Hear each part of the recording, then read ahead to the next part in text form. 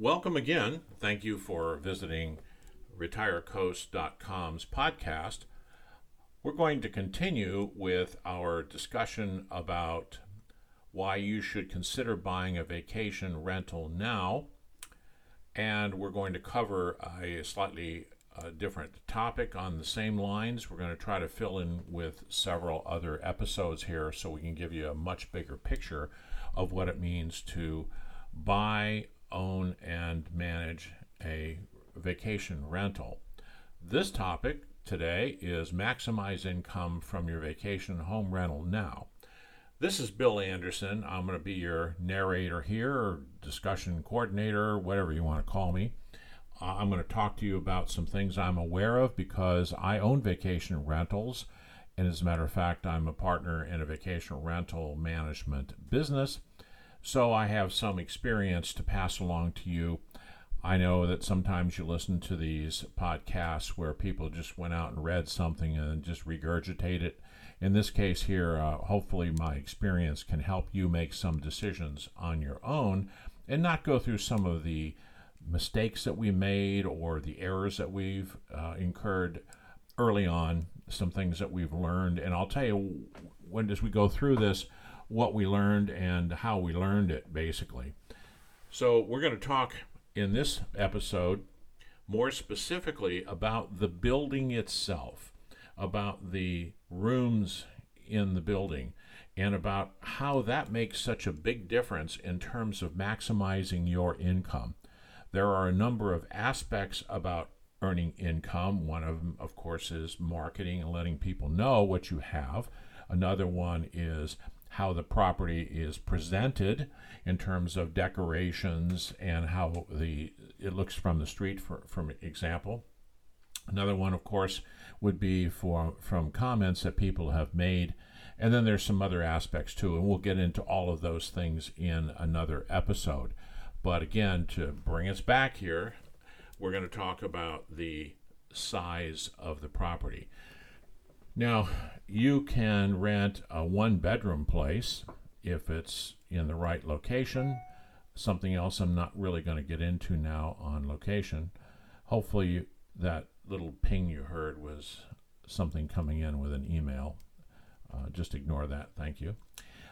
So we're not going to talk about the actual location. That's a more in-depth discussion, but I did bring it up in the original podcast that you should consider buying a vacation rental now. So if you haven't listened to that, you may want to listen to that one as well.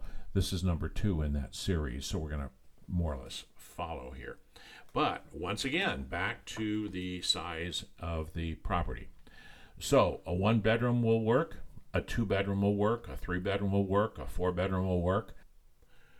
Almost any size building will work for you. It's all about the number of people that will be able to stay there. And if you understand the concept of vacation rentals, when you're talking about what people have to pay to stay at one, they'll be comparing it to a hotel, to a single hotel room or multiple hotel rooms. If you have 2 people that are looking for either a vacation rental or a hotel room, they're going to look at the price. Maybe their vacation rental is $150 a night, for example, and the hotel room is $100 a night. They have to weigh the fact that the vacation rental is going to allow them to cook there. They will be able to have friends over there. They can relax in the backyard. There are some definite benefits to a vacation rental versus a hotel room. However, with a couple, a lot of times they simply want to go to the destination and hang out by the swimming pool, maybe go to the beach. So they don't really necessarily need all those other amenities that a vacation rental might provide. When it comes to multiple couples, however, and this is popular, where 2 or 3 couples want to rent a place, and why do they want to do that? Because they want to socialize and they also want to save money. So when you take, for example, 3 couples, that's 6 people, and divide it by that, maybe at this point it's $250 a night, it's still a lot less expensive than a single couple renting a hotel room. And then you also get the fact that they can socialize in the living room, in the backyard, maybe at the fire pit, whatever other amenities that you have on your property, it makes a lot of sense to them and they're willing to pay a higher price. Well, this gets to the idea of maximizing your income from a residential rental short-term property, and that is that you want to have as many people in that property as you can without overcrowding the property. It's kind of a fine science here. So let me give you an example. If you go with a 3-bedroom house, that 3-bedroom house may be terrific property. It might be in the right place. It might be reasonably priced for you, and you want to use it for your own staying purposes there. You're going to come down 2 or 3 or 4 times a year, and that's good for you. Well, that's one dynamic, and that is different than the type of person, investor, who wants to buy a property and make it an income-generating property that they'll occasionally stay at, but it's not their primary place to be. So if we look at it just for purposes of this broadcast as if you are buying this vacation rental that you can use, but it's not your primary place, you're more focused on the income you can make, then we need to take a look at how that building is laid out. So you may have 3 bedrooms, but the bedroom shapes may be so odd or too small that the best you can do in a bedroom is to put perhaps a double bed in there, or maybe bunk beds, twin XL bunk beds in a room, because there just is not enough room to put a queen size bed, or even a king size for that matter. You may go into another room, and that room would be big enough to put 2 queen-size beds in, which is terrific because some people bring their kids with them and they don't mind them staying in the same room. And then you go to the 3rd bedroom, for example, and that bedroom you may have enough room for a queen-size bed for the parents to be in there by themselves. So you've taken care of several different demographics at the same time in this 3-bedroom house. But if that 3-bedroom house is, even if it's large, it may have a large living room, but if the bedrooms are not set up where you can actually get the beds in and people can get around the beds, for example, you don't want to crowd them in where they can't get out. That's a problem. So you have to take a look at the number of beds you can put in and the size of beds you can put in. So basically the way we look at beds is a twin XL bed is the smallest bed that we'll put in, and we'll put 1 of those in. We may put 2 of those in a bunk bed style in a room. I actually have one property that has 4 bunk beds in there, actually, 2 on one side and 2 on the other side. And they're all XL, so adults can sleep in the lower parts, the kids can sleep above, or it can just be a big kids room. And that's a big hit. We have another property that has 4 that are built in, 4 twin XL size beds that are built in, and we also have a double bed in that same room. So the parents can be in a room with a bunch of kids, and the other rooms could be occupied by other families. So when we go from that 3 couples scenario, for example, we go into larger families. We go into multiple families, where people may be getting together from several different states coming at one time to have a family reunion. That's a real popular way to earn some money, and many of our guests are from other states, and they come in all together. One might come in from the West Coast, one on the East Coast, one from the Northeast, and they come down to the Mississippi Gulf Coast where I'm at, and then they'll take over that one property. So we've talked now about the shape of the house. The house has to be of the right size. Now, I think, as I mentioned, you can go with a condo with 2 bedrooms, and that may be satisfactory for you. You may be able to get 6 people in the condo. Now, a lot of condo associations have limits on the number of people that you can put into a vacation rental. As a matter of fact, backing up a little bit, some condo associations won't allow you to rent your property on a short-term basis at all. So those that do, they're going to have some restrictions in there. If you have a 2-bedroom, they may say, well, you can only put 2 people in a bedroom, so that'd be 2 in each bedroom, and maybe 2 out in the living room where the fold-out couch is. Now, I've seen a number of these tall buildings where I've gone in, and they have there's a little niche inside the door, and they've stuck 2 beds in there. So they get pretty creative on the number of beds that they can put in the smaller properties. But you'll have to do some math, and we'll get into the math in another episode a little bit about how to allocate and determine the profitability based on the number of beds that go into the property. But in general, the more beds that you can get into a property, the better it is for you from a return on investment point of view. Because if you spend, for example, $200,000 to buy a property and you're sleeping 6 people, you're generating X dollars from that for a night. If you can sleep 8 people, you can generate more money, but you're paying the same amount of money. The difference is that you're just putting more beds in these rooms because you bought a property that allows for the placement of those beds. Not just the ordinance, for example, but the physical space I'm really talking about in this episode. So I've been to a number of properties. I tend to like 3 and 4 bedroom units myself, but not all of them are suitable for enough beds. I have a townhome, for example, that I purchased specifically because it had been used as a vacation rental.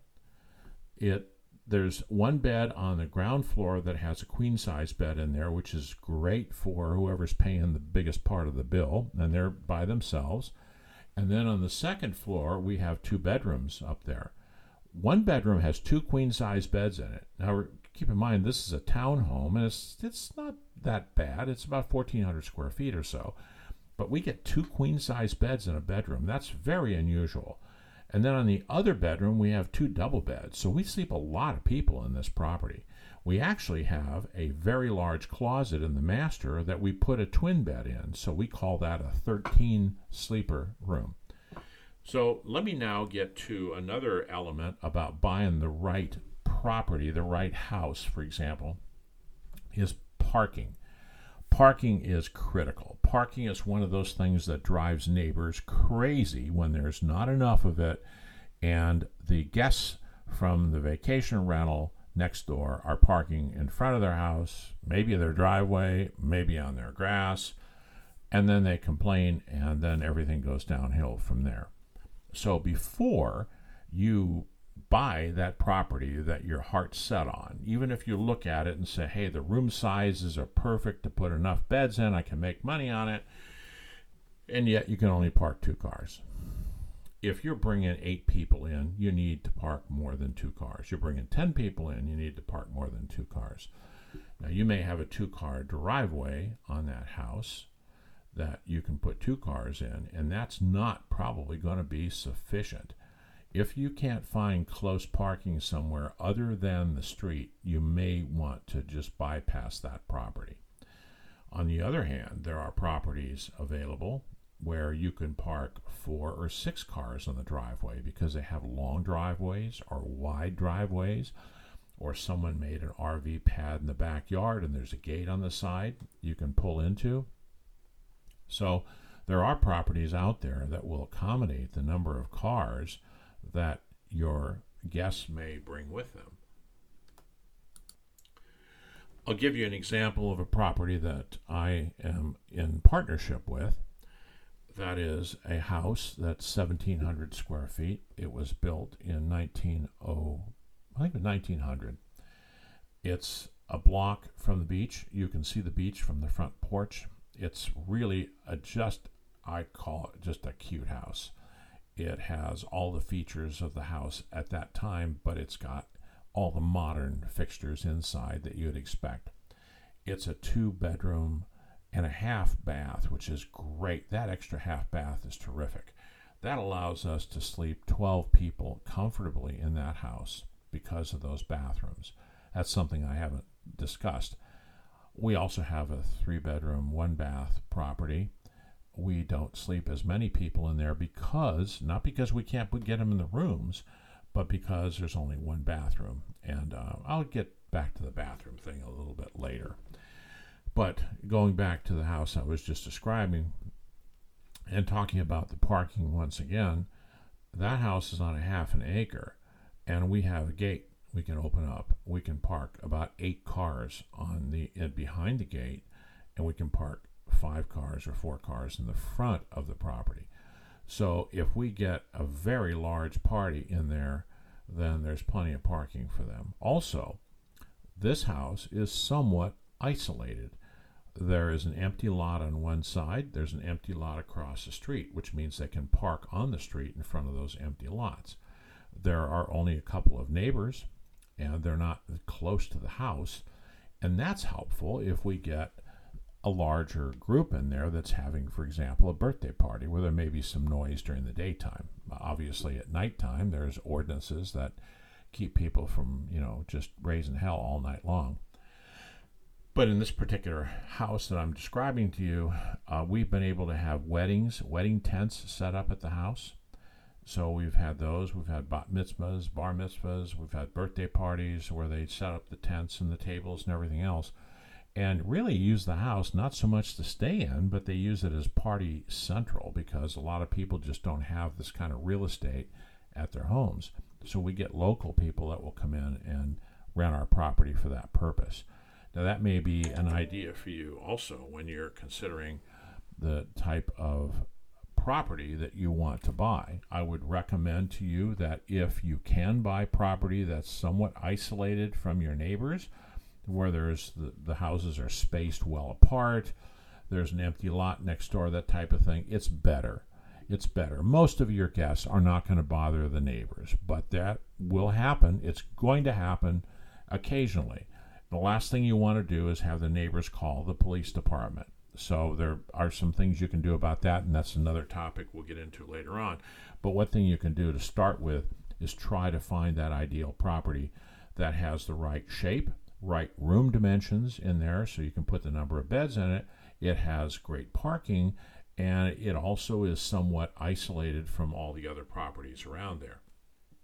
Then you're talking about making a lot of money with less risk, less expense on your part going out there solving problems, and you should be able to expect a much higher rating on VRBO and Airbnb as people comment on your property.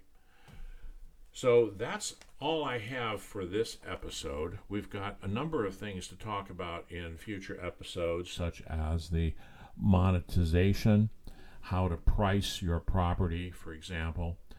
How about the seasonality of your property? And I won't be able to get into specific properties other than to talk about my own for you, because every property is going to be working through a different season.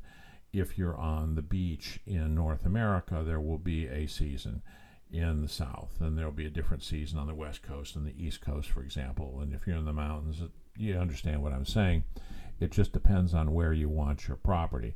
And then we're going to make that assumption that this property is probably going to be purchased more for income rather than for you staying there. If we do that, we can start showing you the maximum potential of the property first, and then you can work out how much you will not earn for the times that you stay there. And that, of course, would be your decision to make, but you need to look at a property at its highest potential for income, both in number of rental days and then the price that's charged per a rental a night, for example.